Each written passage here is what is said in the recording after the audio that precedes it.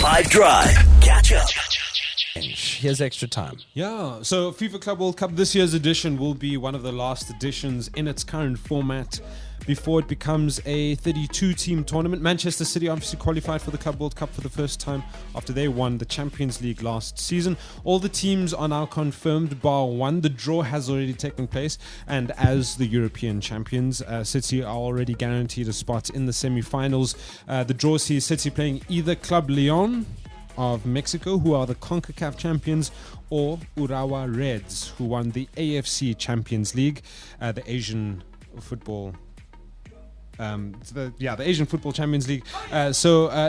To get entry into it, you have to, of course, win one of the 6 continental competitions, and then an extra place is added for a club from the host nation. This year it's going to be Saudi Arabia, so the champions of the Saudi Arabian League, or the Saudi Pro League, will be in the tournament, which is Al Ittihad.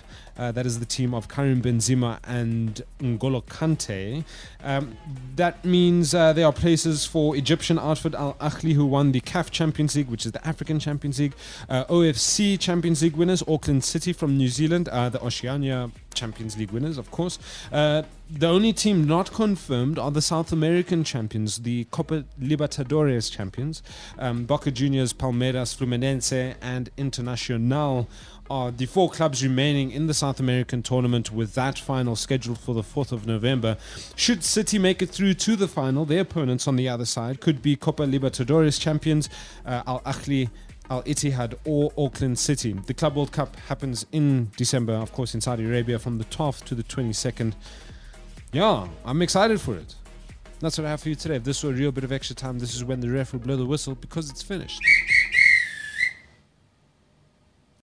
Catch up from some of the best moments from the 5 Drive team by going to 5FM's catch up page on the 5FM app or 5FM.co.za.